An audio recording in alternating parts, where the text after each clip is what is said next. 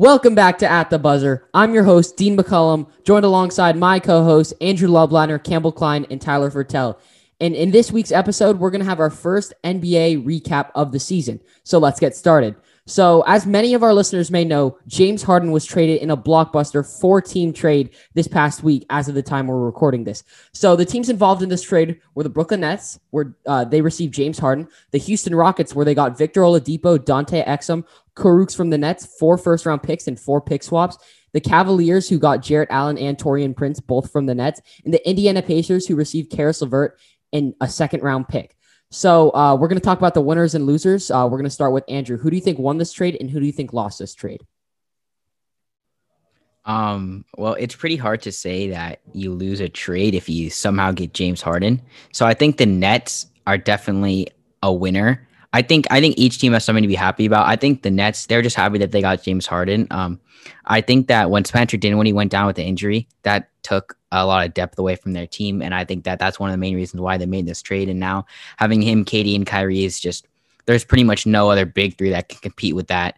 And just in terms of big threes in the NBA, one thing I'd like to say is it might not look super flashy or super good on paper for the Rockets, but they actually got a ton of stuff back.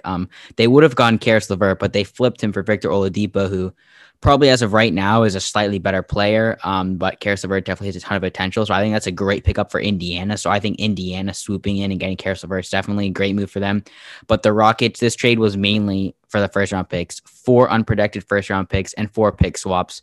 That is just unreal. In recent memories, that's more draft picks than any of the recent big trades that have gone down. So I think that the Rockets, they definitely capitalized on the moment. And even though it seemed as though they didn't have much leverage with James Harden wanting out, it seems as though they got a ton of draft compensation for him.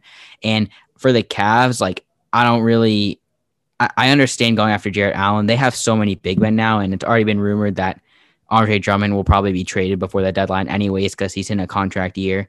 But I guess Jarrett Allen would be a good fit alongside Garland and Sexton and Isaac Okoro, although they do have a lot of big men. So I'm not sure how it's going to work out for the time being. But I think overall, definitely, obviously, the Nets are big winners. And I think the Rockets definitely got enough back to the point where they can be happy about this trade.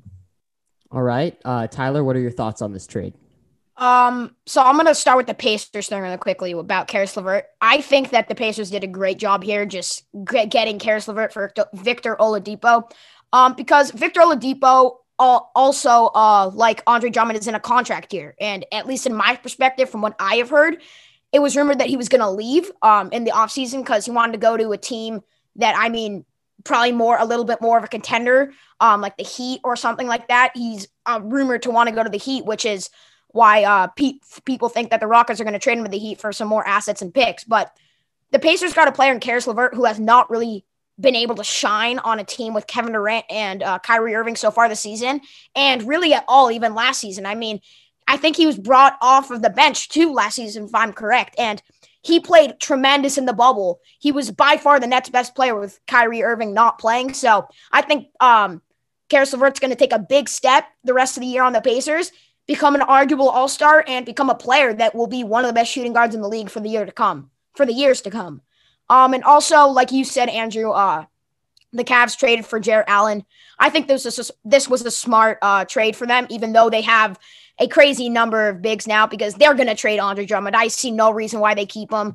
They're not going to re-sign him in the offseason. I would be very surprised if they did now that they have Jarrett Allen. But I think they're going to trade him to a team where they're more of a contender, a team that can afford his salary and where he can be that big man in the playoffs that they need. Because the Pistons, the team that he used to be on, and now the Cavs haven't really been playoff contenders or in the playoffs in the past couple of years. So, I think Andre Drummond, a team that I think could be good for Drummond is, I don't know if they have the assets, but maybe the Celtics, a team with Daniel Tice and Tristan Thompson, but not that big men that they need in the middle. But I think that this trade for the Nets, especially, there is a big pro getting James Harden forming a big three in the Eastern Conference, the best big three in the league, arguably the best big three all time. but they lost a lot of depth in this trade, getting rid of Jarrett Allen and Karis LeVert and already losing Spencer Dinwiddie to an injury. I mean, I think their best player coming off the bench is going to be like Jeff Green now. So, I mean, I think they have 3 roster spots open. I think they'll go out and sign another big man, as their only big man on their roster right now is DeAndre Jordan. But yeah, I mean, they get the player they wanted. They did give up a lot. I mean, 8 picks total is a lot of picks. And 2 young good players too. So, I mean, but yeah, I think they got what they wanted in this trade. Campbell, what are your thoughts on this trade? Yeah, as you guys were saying, the Nets really gave up their whole future for James Harden, but when you get James Harden on your team, it's really hard to say you've lost a trade. James Harden's a former MVP, and it's not like he's exiting his prime and he's nearing retirement. Like, he led the league in scoring last year by 4 points. Like, he is one of the best players in this league, and putting 3 players like Kyrie, Kevin Durant, and James Harden on the floor during crunch time is going to be scary for any team, because it's not like, oh, when the ball gets tipped out on a last-second shot, it's going to Alex Caruso. No, in the Nets case, it's going to Kyrie Irving or James Harden or whoever's not taking that final shot. And that's just terrifying for the rest of the league. And obviously Houston got a ton back for that. Yeah, they're gonna have a bright future. A lot of the Texas teams are gonna be taking over the NBA draft for the next few years. It's just gonna be the Thunder select and the Rockets select for a while to come. So they're gonna trade some of those picks at some point. So I think this was really, in terms of just the Nets and the Rockets, which were the 2 like major teams in this trade. Obviously there were the 2 other teams, but this was really a win-win scenario for both teams. Yeah, I'm just going to quickly go over this since you guys covered a lot of it, but there's no team in particular that I really think was a loser of this trade. I'll start off with the Nets. Like you guys brought up multiple times, you're getting James Harden, who's always in the MVP conversation every single season. So you're probably not going to lose a trade if you're receiving someone of James Harden's caliber. And then you have the Cleveland Cavaliers, who got Jarrett Allen. Hopefully he can be their center of the future. Like Tyler said, they might move on from Andre Drummond before the offseason, and they're probably not going to re-sign him if they don't trade him before the deadline. And so Jarrett Allen's your long-term replacement, and he's a younger version of Andre Drummond. So I really like that from the Cavs. Now for the Pacers, they move on from Victor Oladipo. He's on his contract season. He probably wanted like near 25, 30 mil a year. Pacers weren't willing to give him that. So they got a younger version of Victor Oladipo, someone who can't slash as well as him, but someone who can shoot a lot better than him in Karis LeVert. So I really like that pickup, a younger version of Victor Oladipo. I see Karis LeVert as a future all-star in this league. And then you have the Houston Rockets, who got 4 first-round picks and 4 pick swaps. So they're going to have picks on picks for so many years. And you're also bringing in Victor Oladipo, who can hopefully help John Wall, DeMarcus Cousins, Christian Wood, all those guys to a playoff spot. So I think that all teams in this trade definitely made some good moves, and I'm excited to see how everything works out for each team. Yeah, I'd like to also. Oh, okay. Andrew? Sorry, I just want to add one more thing. I saw a stat recently in the past week, Kevin Durant and Kyrie Irving, both Kyrie Irving's still not playing, but Kevin Durant had to quarantine for a week. And in those games and in all the other games from last year where Kyrie wasn't in, and then this year where Kyrie and Katie weren't in the lineup, Karis LeVert averaged 30 points, and that's actually a real stat. Like, I'm not just making that up. So that just shows you that if he has the ball enough in his hands, he could average 30 and be an all-star level player. So I definitely agree with you, Dean, that he could easily be all-star in the future. Yeah, I'm a fan of Karis LeVert. I know Andrew's a huge fan of Karis LeVert as he came out of Michigan, but yeah, Karis LeVert's going to be good in the next coming of years. And also, I want to add something else. This is a little bit of a bold prediction, but out of all these teams, I think the Nets did the worst on this trade.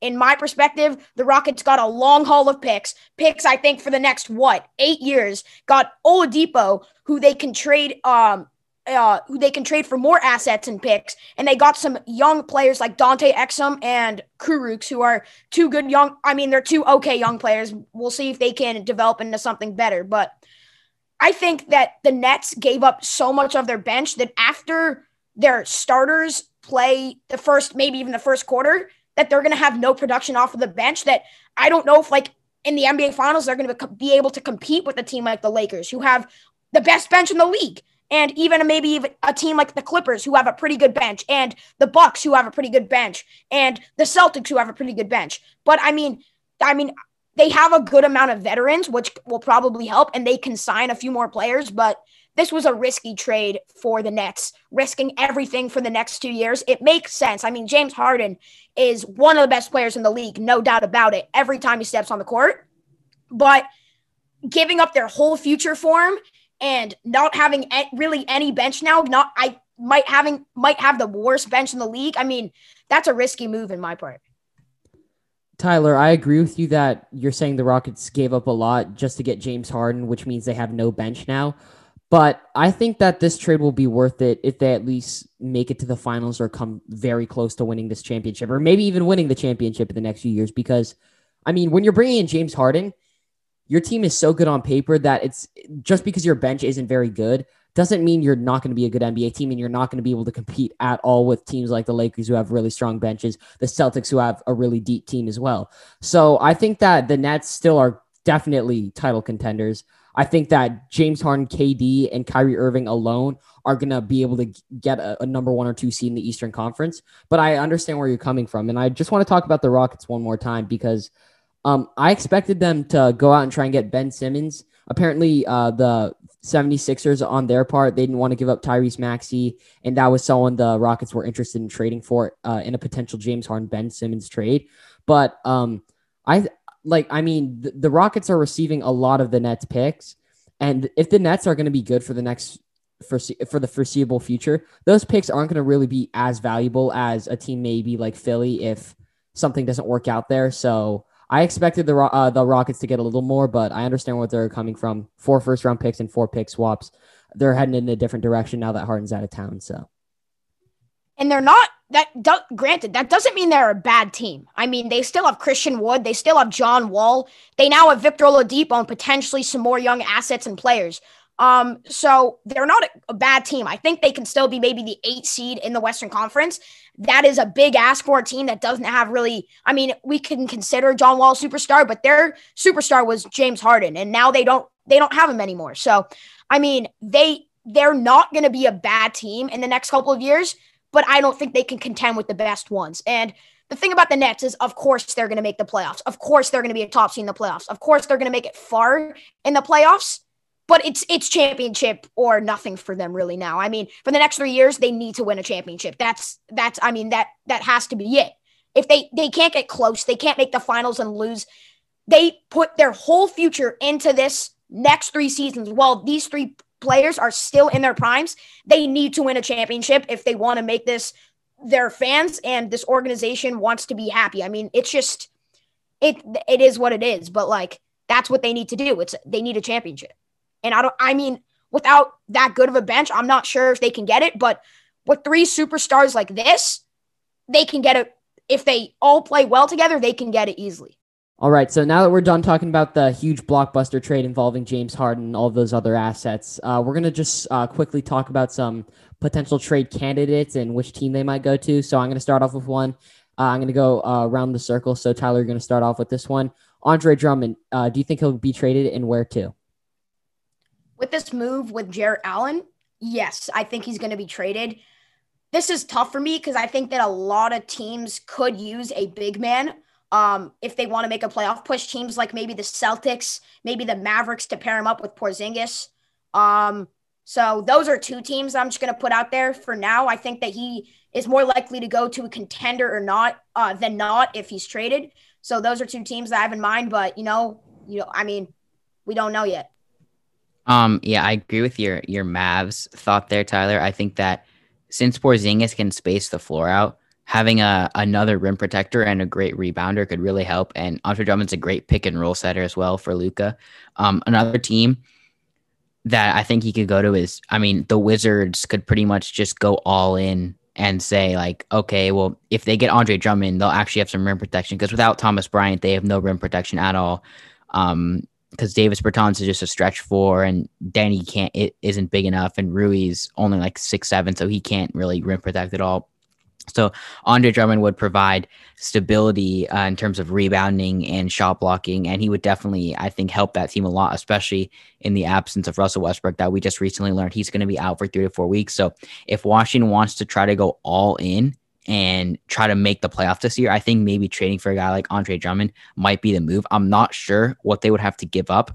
I don't think the asking price for Andre Drummond is going to be very high. So if the Cavs want to trade him, they're probably going to just take the best offer available. And I think maybe the Wizards could offer up maybe like a Mo Wagner, like a young player or something, and maybe like a pick, or so maybe a couple young players and a pick or two to just get that deal done. And I think that'd be good for them because they're trying to run their team as if they're a win now team, but they have a bottom 3 record in the East. So they're not a win now team. So they definitely need to improve if they want to win now.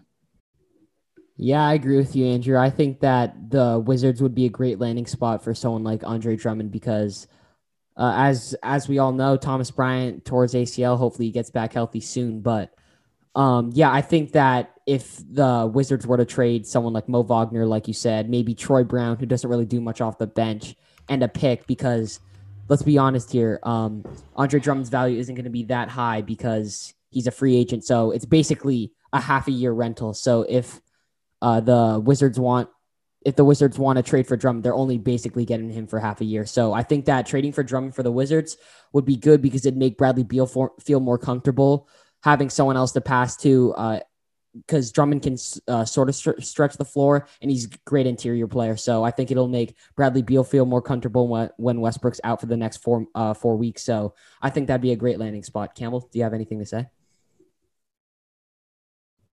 Dean, I have another trade candidate. Just something that just went through my head. A guy that has come up in kind of some like low key trade rumors is Zach LaVine. It seemed like, based on the situation he's in right now, you wouldn't think that Zach LaVine want to be traded, but he expressed a lot of kind of like he just pretty much expressed to the Bulls organization last year that he didn't like the situation he was in, and they fired the coach and got a new coach. So maybe that changed him because I'm pretty sure that he had a ton of problems with the coach, and that was one of the reasons why he potentially would want out of Chicago. But I'm pretty sure he's up for a new contract soon. And he's definitely proven that he is a great young player and he has a ton of promise and he's a great scorer. And there are teams that could really use a player like him. There are teams that are playoff teams that could, use him, and then that could catapult them to a contender. And then there are other teams that aren't playoff teams that could use Zach LaVine, that could really help them kind of just bolster their franchise. So I think that he's someone to watch because I don't know if he's going to get traded. I'm not sure what the Bulls' intentions are because they do have a solid young core with Wendell Carter Jr. and Kobe White and Lauri Markkanen, who had a terrible season last year, but he's coming back. I'm pretty sure he's coming back to play this week. So we'll see how it goes, but Zach LaVine is definitely someone to keep an eye on in terms of trades. Yeah, I remember those rumors about Zach LaVine coming up last season, but you got to remember that's when they had arguably the worst coach in the NBA at the time, Jim Boylan, who they fired, replaced with Billy Donovan. So I think that all of Zach LaVine's problems that he had with management and the coaching is all fixed now. I don't think that the Bulls would trade him since he's probably their most promising player. I mean, you can make an argument for Kobe White, but Zach LaVine, he's still a great young talent, and I mean, he can shoot the heck out of the ball. So who doesn't want an automatic scorer on their team? So I could definitely see Zach LaVine in some trade sometime down the line. Yeah, I don't think it's very likely he gets traded just because of the fact that he definitely was a part of the Bulls hiring Billy Donovan. Billy Donovan is a great coach and Zach LaVine is a great player. And I think that if a big part of Bulls management hiring Billy Donovan was hiring a coach that Zach LaVine likes. And I think that if Kobe White continues to develop, Lauri Markkanen gets healthy and continues to develop, Otto Porter can stay healthy and be a good player, Patrick Williams plays well, and Wendell Carter Jr. plays well. I mean, the Bulls have a good young core if all their pieces end up being good. And I mean, they could potentially end up having a good backcourt in the NBA with Kobe White and Zach LaVine. So, you know what? Zach LaVine might want to go to a place where it's more win now, but right now, I don't think it's very likely he gets traded. Yeah, I definitely agree with that. Anyone else have anyone they want to bring up, or we're just going to move on to the next part? This is an interesting one because I know this is Andrew's one of Andrew's favorite players in the NBA. He's on the Knicks. He's getting paid quite a lot, but he's been playing really well this season. So Julius Randle, Andrew, I want to start with you on this one. I honestly don't know if he's going to get traded or not. I mean, you're a Knicks fan. I'm a Lakers fan, so I don't know very much about this topic. But yeah, Well, I mean, you are a Lakers fan, so at least you know a little bit about Julius Randle. But yeah, I mean, he's only making 18 mil, which it's above league average, but it's not like crazy max dollars. A lot of people in the Knicks, like a lot of people that cover the Knicks, I think thought that 100% he'd be gone at the deadline this year based on how he played last year. But based on how he's playing this year, he's kind of reshaped his value. And right now, his value is an all-time high. So if the Knicks can somehow get out of their 4-game losing streak that they're in right now and somehow make a push for the play-in or the 8th seed in the playoffs, which I don't think that they will. I don't think this is what they should do, but it's definitely an option. And if they think that they can, they might keep him for the season. But if you're the Knicks and you're a rebuilding team, it could be smart to trade him while his value's at an all-time high, so you get the most back for him, because the Knicks could definitely trade Randle for a good young player or some future picks that would definitely help with their rebuilding team, because while Julius Randle is definitely helping the Knicks more than he's hurting them, he's taking away a ton of chances from Obi Toppin, who they just drafted. They play the exact same position.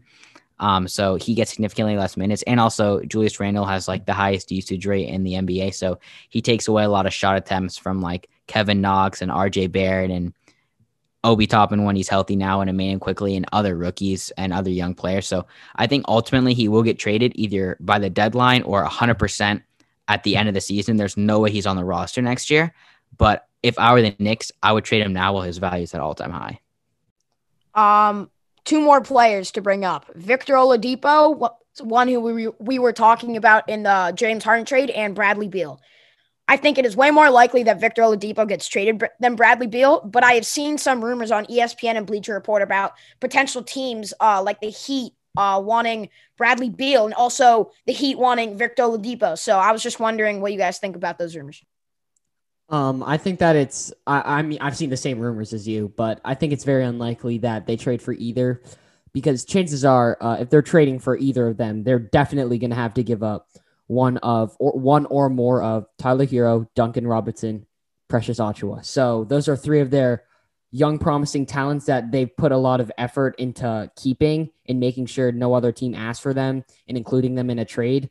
So I think it's unlikely, because I believe that the Houston Rockets were in trade talks with the Miami Heat, and they wanted too much. They wanted Tyler Hero and Duncan and Precious. Like I don't see, especially Bradley Beal, who's playing really, really well right now. He's leading the NBA in points per game. I don't see that happening, because they'd have to throw in someone like Tyler Hero and more, because it's Bradley Beal. And for Victor Oladipo, you're going to also have to give the Rockets one of those players. So I don't see them making a trade with the Miami Heat, but I could definitely see Victor Oladipo getting traded, but I don't think I can see Bradley Beal getting traded.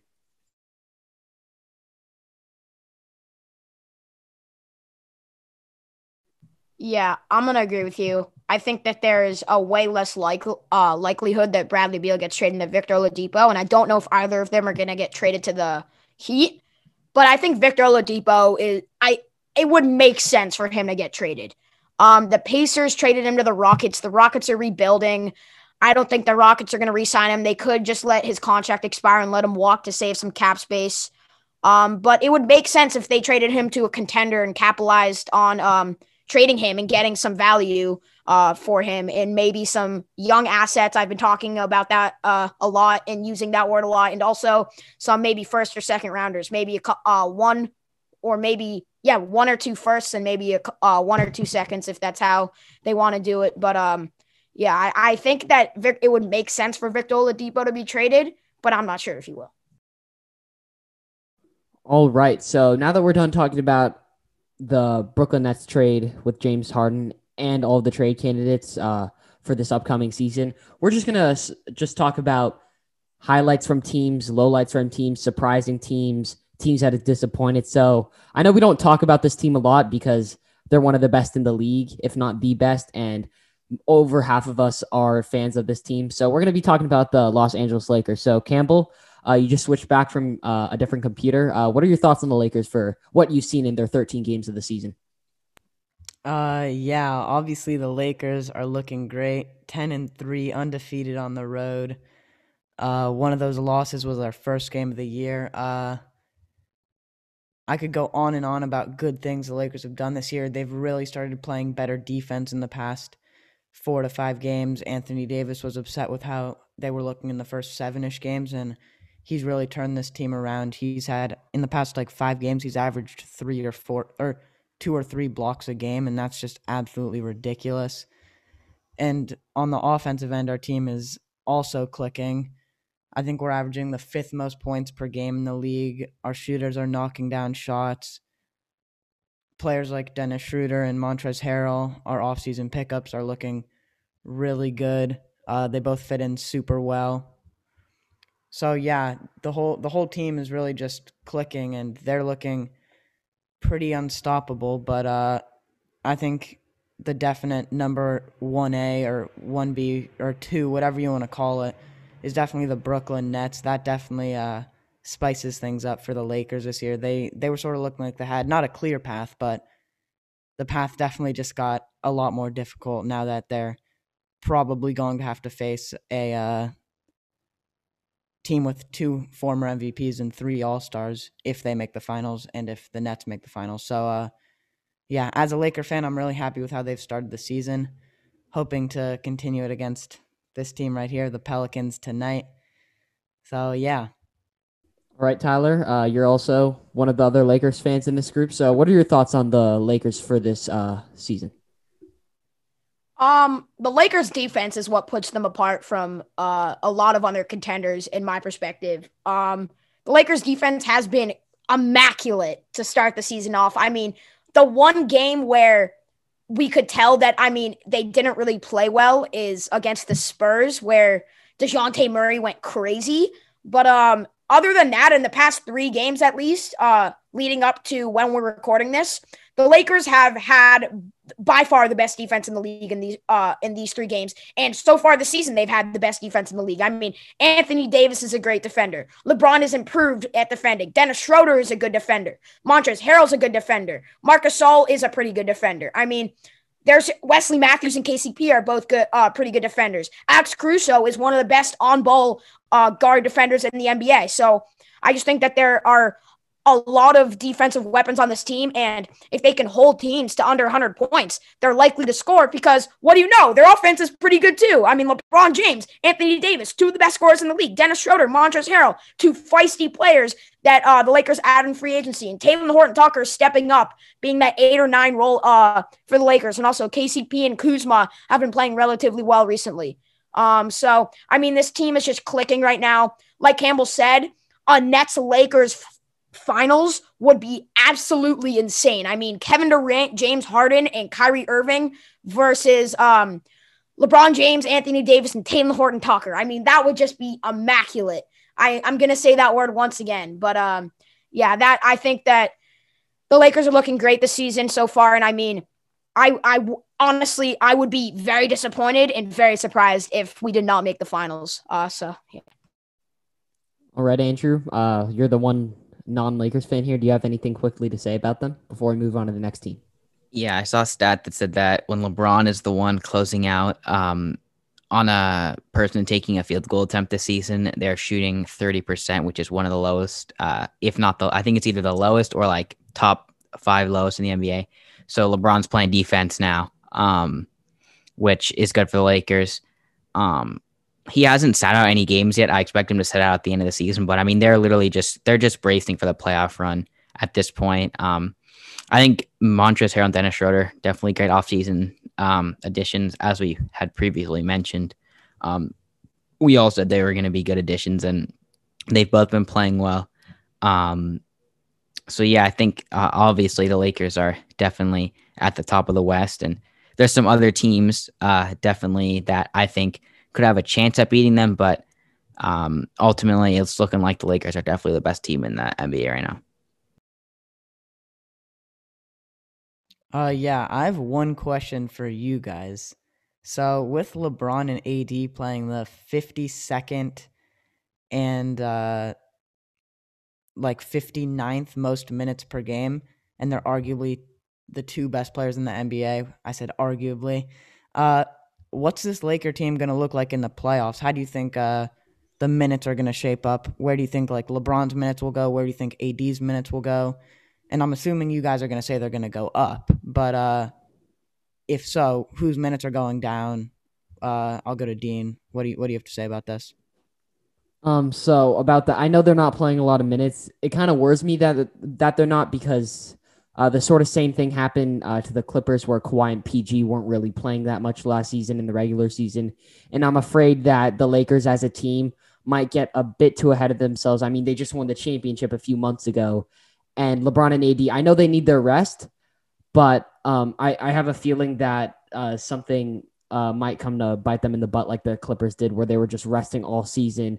Everyone ended up getting a few months of a break, and it just came to bite them back in the butt in the playoffs. So I think that LeBron and AD in the playoffs, their minutes will definitely go up, but I'm just hoping that they don't rest to the point where it's like, oh, we're going to be fully healthy for the playoffs and nothing happens, because that's what the Clippers, that's what their mindset was coming into the season. We don't care about the regular season. As long as we get a decently high seed and we're comfortably in the playoffs, then we're going to be fine. So I just hope the Lakers don't get too ahead of themselves.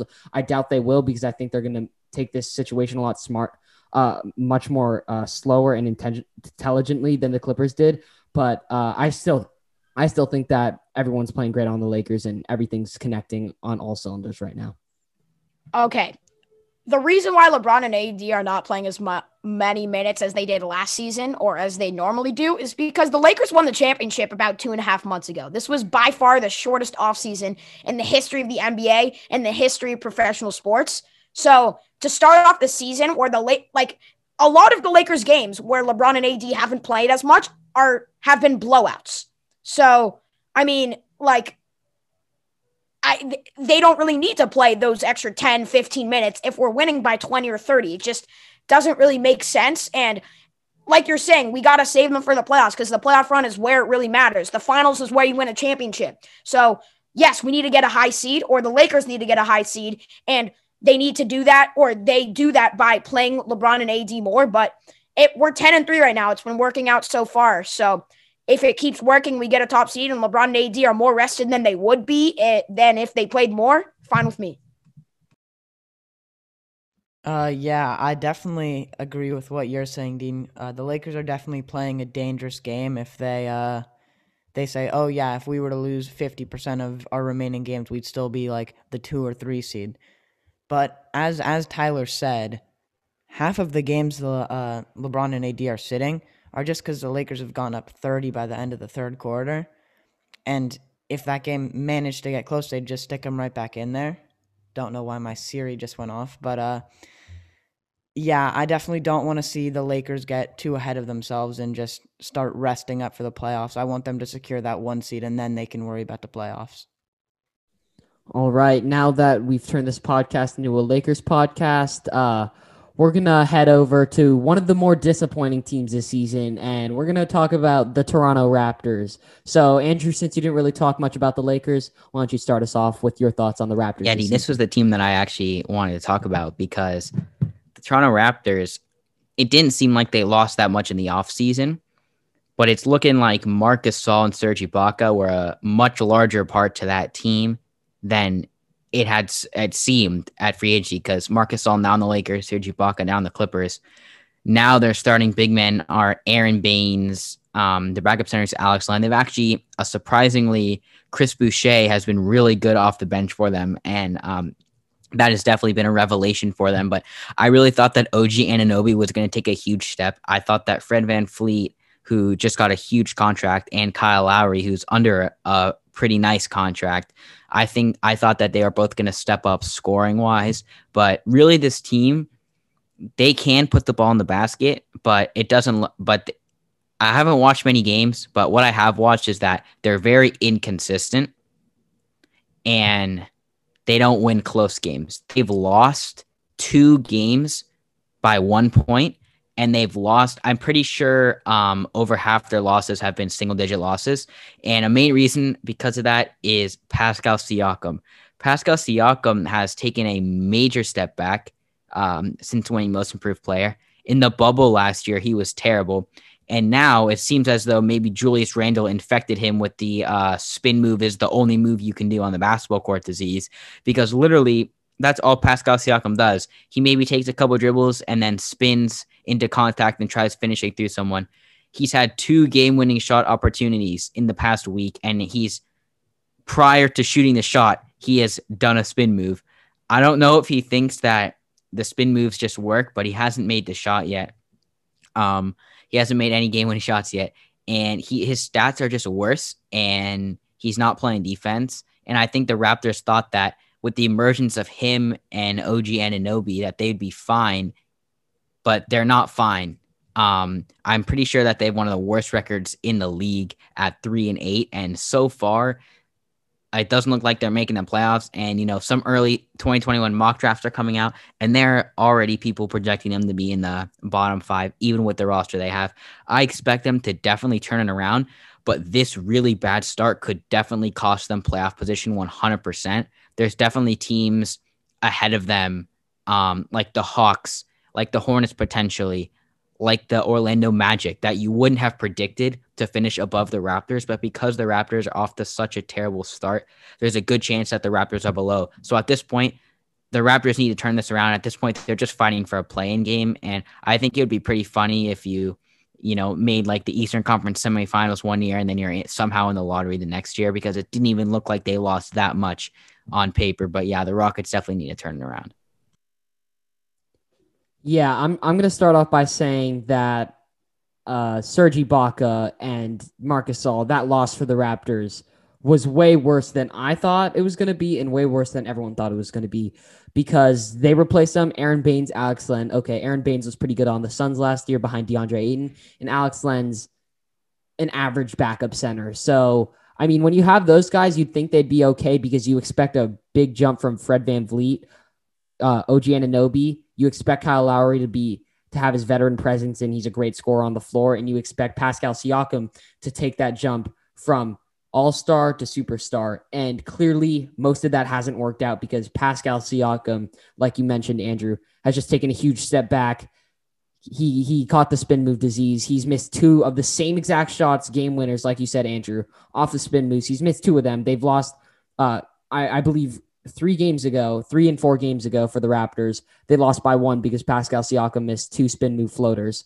But Fred VanVleet, I think he's played pretty fine, to be honest. Same with Kyle Lowry, but I think what's really holding them back is Pascal Siakam. I expect him to be much better, and I'm glad that they have Chris Boucher on that team, because he's really, really good with that second unit, because he's averaging 2.5 blocks a game. I have him on my fantasy team, and I love the guy because he gets so many blocks. He grabs boards. They need to start him. To be honest, because Aaron Baines is just not working at the starting center, and Chris Boucher getting those starting center minutes, he's just going to make that team a lot better. So I expect the Raptors to turn it around. I think I predicted them to be like the 5 seed, but it sure doesn't look like they're going to finish as a 5 seed at this rate. So they're going to need a lot more scoring and efficiency from Pascal Siakam, or else I don't see them making the playoffs this year. Yeah, you guys covered the Raptors pretty well, but looking at the standings and just watching some of their games, a team that's really similar to the Raptors, in my opinion, not their roster or anything, but that'd be the Washington Wizards. They're also 3-8. They have a point differential pretty close to 0, just like the Raptors do. They keep putting themselves in positions to win the game, and they just can't win the game. It's as simple as that. And it feels like the Wizards aren't like severely underperforming or anything. Bradley Beal's playing out of his mind, averaging 35, 5, and 5. It's not going to get much better than that for him. And with Russell Westbrook going down with an injury, it's feeling, and Thomas Bryant going down with a ACL tear, I think it's looking dangerous for this Wizards team. They keep putting themselves in positions to win, and they just can't do it. They're giving up too many points on the defensive end. They're going to need to they're going to need to make a change quickly if they want to put themselves in any position when Russell Westbrook comes back to make a playoff run. So, yeah. Yeah, Campbell, I completely agree with you about everything you said about the Wizards. And one of the things that's gone wrong for them is their defense. And I'm pretty sure teams are averaging like 120 points per game against the Wizards, and that is just absurd. Like, it doesn't matter if your best player, Bradley Beal, leads the league in scoring at 34 points. If you're giving up 120 points, you are not going to win very many games often. And it's not even like they have the hardest schedule in the NBA. They're losing to teams that on paper they look so much better than, but they just don't play defense. And I've heard a lot of talk about how Scott Brooks was not really stressing the defensive end very much in training camp. And also that some of his rotations have been like very vulnerable. They're rolling like when I see lineups that consist of Russell Westbrook, Ish Smith, Davis Bertans, Danny Avdija, and Bradley Beal, you have one above average defender in Westbrook, and then everyone else is a below average defender in the lineup. No offense to Bradley Beal, but he doesn't play much defense, but he does make up for it scoring, so I'm not going to blame him entirely. And as he said himself, they can't guard a parked car. So yeah, their defense is definitely the problem. And I think that the Wizards might try to make a move. And if they still can't get into the play-in race or the 8th seed race, I think that they're probably going to end up firing Scott Brooks. And then sadly for Wizards fans, if they don't make the playoffs this year, I have a feeling that Bradley Beal will request to be sent somewhere else. So I don't know if it's that time yet, but I think it's definitely getting near there. Yeah, I just want to say something really quickly before we move on to our last team review of the season. I think that Scott Brooks, what he said, what Andrew said, he said about not really focusing on the defensive side of the ball is absolutely absurd because they're a bottom 2 defensive team last season, and they're one of the worst defensive teams clearly this season, especially losing Thomas Bryant, Russell Westbrook, a pretty good point guard defender. I mean, they have lineups where it's just there's zero defense being played on the court. Like Bradley Beal, yeah, he scores 35 a game. So what if you're giving up so many more points in transition and they have no defensive scheme? Scott Brooks should get fired. We're going to move on to the next team, though, since we talked a lot about the Wizards. So we're going to be talking about the Philadelphia 76ers. They've been very good this season. So, Tyler, how would you like to start about this? Yeah, let me just say something really quickly about the Wizards. The Wizards cannot rely on Bradley Beal to score 30 to 50 a game, and then they lose by like 20, which makes no sense to me. I mean, their players, Bradley Beal has the most points per game in the league, and they are still getting blown out in half of their games. I don't really know what to say about them. They got to get better if they want to make the playoffs. But talking about the Sixers have been, in my opinion, the most surprising team to play well to start off this season. Joel Embiid is playing an MVP level. Ben Simmons is playing great defense. Tobias Harris is not, I don't know if he's playing for how much money he's making, but he's definitely playing better than he was last season.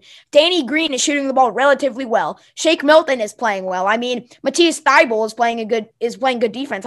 Their team is panning out how they wanted it to be. So, the Sixers, what's their record right now? They have the second best record in the league. What are they, 9-3, 8-3, something like that? But Dean's bold prediction is looking like it could come true, getting potentially the 2 seed. I still don't think they will get the 2 seed. I think that they can still, they might get the 2 or 3 seed.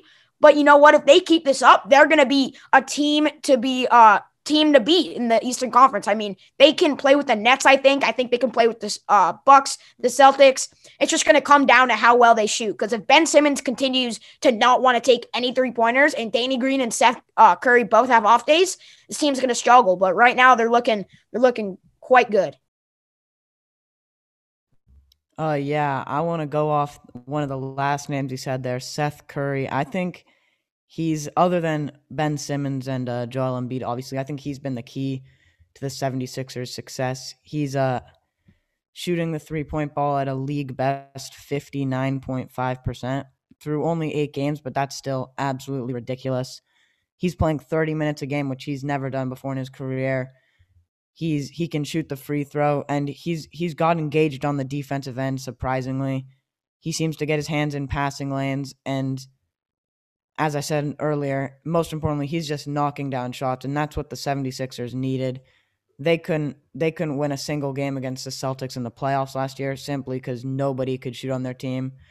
But I think Seth Curry is really going to help this team a ton this year. And if he keeps up he's obviously not going to shoot 60% from three for the year, or that would be incredible to say the least. But if he can keep that number up there still and near the league best while still shooting 5 to 6 threes per game, the 76ers team is really going to be dangerous in the playoffs and the rest of the regular season. Yeah, I think what's really been key for the 76ers this past season is so many of their bench pieces, because I didn't really expect much of this, but I mean, Tyrese Maxey, I know Andrew's really high on him coming into this draft. I know he wanted the Knicks to trade back and draft him, but he's been an absolute beast since falling to Philly at, I believe, pick 21 in the draft. He's been a beast off the bench, filling in for Ben Simmons when he was out for a couple games this past week. I mean, he dropped 39 as a rookie, and he was one of the later picks in the draft. And then you have Shake Milton, who showed many glimpses of being an elite scorer last season and in the bubble, but he's been really good. I believe he just came back from being exposed to COVID, and yesterday he dropped so many points. And Danny Green, he's been pretty solid for them too. I mean, he was pretty bad for the Lakers, 3-point shooting wise, but he's been pretty solid for the Sixers. So I think that, I mean, Ben Simmons and Embiid's playing like an MVP candidate with all those pieces on the bench. Yeah, that's going to get you a very good record in this league. So I really like what Philly's been doing. I like all the defensive and offensive schemes that Doc Rivers has been running. I think he's the right coach for this team. So, Andrew, do you have anything to say about the Sixers? Because they're definitely exceeding expectations this year. Dean, all the things you mentioned point back to one man and one man in particular, and that is Daryl Morey. Daryl Morey is definitely one of the best GMs. He looked at the 76ers roster, and within days, he traded Al Horford for shooting and traded Josh Richardson for more shooting. Seth Curry has been one of the best three-point shooters percentage-wise in the NBA so far this season. And Danny Green, I know he missed that clutch shot, but overall, he's still a great shooter. And after being in a little bit of a slump, he's been on a tear the past few games. And they did play against an undermanned Miami Heat team, so those wins were probably pretty easy wins for them. But the Sixers are looking like a very well-rounded team. As you said, Dean, I was very high on Tyrese Maxey. And I'm fine the Knicks drafted Emmanuel quickly, because if you watch them play, they're literally the exact same player. They play the exact same way. And I just knew more about Tyrese Maxey because he was more highly regarded in the media, and he's showing his nice scoring ability. Another guy that I know Campbell knows very well, Shake Milton. He's proven that he can be a really good bench piece off the bench in terms of scoring. Him and Dwight Howard have a nice pick and roll combo there. And, you know, Doc Rivers has so far made it work with Ben Simmons. I mean, one thing about Ben Simmons' game outside of his shooting that he needs to work on is definitely his jump passes. A lot of times he drives or he's in transition and he gets himself in the air and tries to make an acrobatic pass that ends up being a turnover or just a travel somehow. So I really think that maybe outside of that, Ben Simmons has played the best that he can. And Joel Embiid is playing like the MVP of the league right now. Tobias Harris is having a solid season. Probably his best season of his career in terms of efficiency wise, like he did with Doc Rivers on the Clippers. So I really think that the additions of Doc Rivers and Daryl Morey pretty much transformed the Sixers into a real contender. And I really think that the Sixers could contend because going up against some of the best teams in the East, in terms of the Bucks, you need to be a great defensive team like Miami was. The Sixers are an incredible defensive team with a back line of Joel Embiid, putting a guy like Ben Simmons on Giannis. I think Ben Simmons is probably like, if you wanted to in a lab make a perfect defender for Giannis Antetokounmpo, your results would be Ben Simmons, and he would also be a perfect fit for guarding Kevin Durant. He'd be a perfect fit for guarding Jimmy Butler. He'd be a perfect fit for guarding Caris LeVert now on the Pacers, and Joel Embiid can just hold down the paint and get a ton of rebounds and shot blocks. So I definitely think that the Sixers are going to be a top team in the East. And for me, I kind of thought that they would be a top regular season team Doc Rivers always gets his team to win games. For me, it just comes down to can they win in the playoffs, which I'm excited to see. Yeah, Daryl Moore definitely addressed all of Philly's problems very clearly and did it in an orderly fashion when he left Houston to go to Philly. So now that we're done with all of our other segments, we're going to move on to our traditional shot clock segment. And today's question for the shot clock is, if you could see Deshaun Watson get traded, which team would you like to see him go to the most? Okay, so Andrew, you're up first. You're on the clock. I'm going to get my timer out. And Andrew, you have 24 seconds to tell us which team you would love to see Deshaun Watson on the most. 3, 2, 1, go. I would love to see Deshaun Watson the most on the San Francisco 49ers just because they have a great head coach. They have a great run game, a great O-line. He'll have all day back there. They have Brandon Ayuk, who's a great wide receiver, and they have the money to go out and get someone else, or they could just draft another wide receiver because there are many talented ones in this upcoming draft class. They have some of the best defensive players returning from injury last year: Solomon Thomas, Richard Sherman, Nick Bosa. They're a great overall team. They're just missing a superstar quarterback to lead them to the Super Bowl. I definitely agree with that pick. Tyler, what do you have to say? I like that choice. I like that choice, Andrew. The one thing that you said that that is concerning for me, at least for the 49ers, making them a contender, is that their best cornerback, Richard Sherman, is actually going to be a free agent. He already said that he's leaving. So, I mean, yes, they're going to still be contenders, but they're just going to have to go out and find another cornerback, number one. But, yeah, definitely the 49ers, if Deshaun Watson goes there, becomes an immediate contender. And, yeah. And just for the record to everyone who's listening, we are only choosing teams that may be in need of a quarterback. So, Tyler, you're next up on the clock. 24 seconds starting now.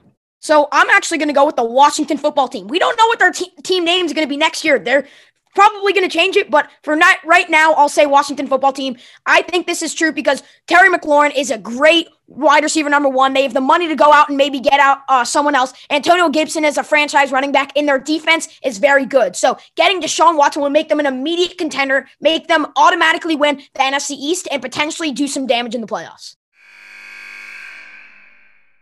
I'm sure Andrew's not too happy about Tyler saying Deshaun Watson, the football team, automatic NFC East title. So, Campbell? I think it's realistic, but I think because the Washington football team have such good draft picks, I don't know if they'd be willing to mortgage that entire.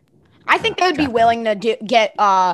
It depends. Like if the Texans might get better offers than what the Washington football team can. If the Washington football team can give a good offer and give them a couple draft picks and maybe some in the future, and he goes there, I mean, they're gonna be good. Yeah, they get a franchise. But however, in my opinion, the team that Dean is going to mention soon has way better assets and way better offers. So that's my only reason why I think maybe he wouldn't end up in the. They can get a wide receiver with their topic. Yeah. All right, so Campbell, you're up on the clock. 24 seconds to tell us which team you would love to see Deshaun Watson play for the most, starting now. The team I'm going to choose is the New England Patriots. Regardless of skill positions or whatever, I just think it would be really fun to see Deshaun Watson with Bill Belichick. Everyone's sort of hating on Bill Belichick after the Patriots failed to make the playoffs. Cam Newton is not the long-term option. I just think it could be a really interesting fit for him. And as much as I don't want to see the Patriots succeed, but it would definitely be fun to see Belichick and Watson together. Bill Belichick and Deshaun Watson together would be a force to be reckoned with. I mean, Josh Allen versus Deshaun Watson in the AFC East, those Bills-Patriots games would be a lot of fun to watch. All right, now I'm going to go. Who's going to time me? I will time you, Dean. Give me one quick sec. Okay. 24 seconds on the clock, starting now. So a team I would love to see Deshaun Watson on is the Miami Dolphins, and here's why. I think they would have the best trade package to trade for Deshaun Watson. Maybe it's Tua. As if they do not involve their third overall pick, which is actually the Texans pick, then I think Deshaun Watson on the Dolphins would be absolutely insane. They have the third overall pick potentially and Deshaun Watson. They use that to get him another asset, a wide receiver in Devontae Smith, Jamar Chase, someone like that on offense. That Dolphins team would be unstoppable with that duo. So I think Deshaun Watson on the Dolphins would be crazy. Yeah, Dean, that's the team I would like to see him the most on. As Tyler said, that's more AFC East showdowns between Josh Allen and Deshaun Watson, which is pretty hyped to watch. But also the fact that the Dolphins have a top 10 defense, a great head coach, and they're going to be getting a new offensive coordinator. And I don't know if he would take the job, but if the Miami Dolphins could potentially pull this trade off, maybe Eric Bieniemy can be their offensive coordinator, because Deshaun Watson really wanted him to be the Texans head coach, and they didn't even give him an interview. And I mean, as Dean said, they have the best trade package. I doubt Eric Bieniemy would leave the Chiefs. I don't see a reason why he would. I mean, they have the best offense in the league. But if they can get a good offensive coordinator that Deshaun Watson likes, and Deshaun Watson wants to go there, which I'm pretty sure he does want to, I mean, they could potentially put together what their number is 16th or 17th pick and Tua to go to the Texans. And maybe a couple more picks for Deshaun Watson and still retain their number 3 and draft Devontae Smith or Jamar Chase, or trade down a little bit and get Jalen Waddle. So, I mean, they have a lot of options here if they want to go out and get Deshaun Watson. And they also have more Texans picks than just that 3rd overall pick. They have, I don't know if they have another 1st round pick, but I know that they have some 2023 picks. I think one might be a 3rd rounder. It might be 1st, I'm 100% sure, but that Laramie Tunsil trade was definitely a huge success for the Dolphins, and it'd be pretty funny if they ended up trading that pick back to the Texans and giving it them back. But yeah, as you said, Dean, I think that'd be pretty awesome to see Deshaun on the Dolphins. All right, and that's going to do it for this week's episode. Make sure to follow us on Twitter, Instagram at ATBuzzer Podcast. Make sure to also subscribe to us on YouTube at the Buzzer Podcast. And thank you all for listening. We'll see you next week.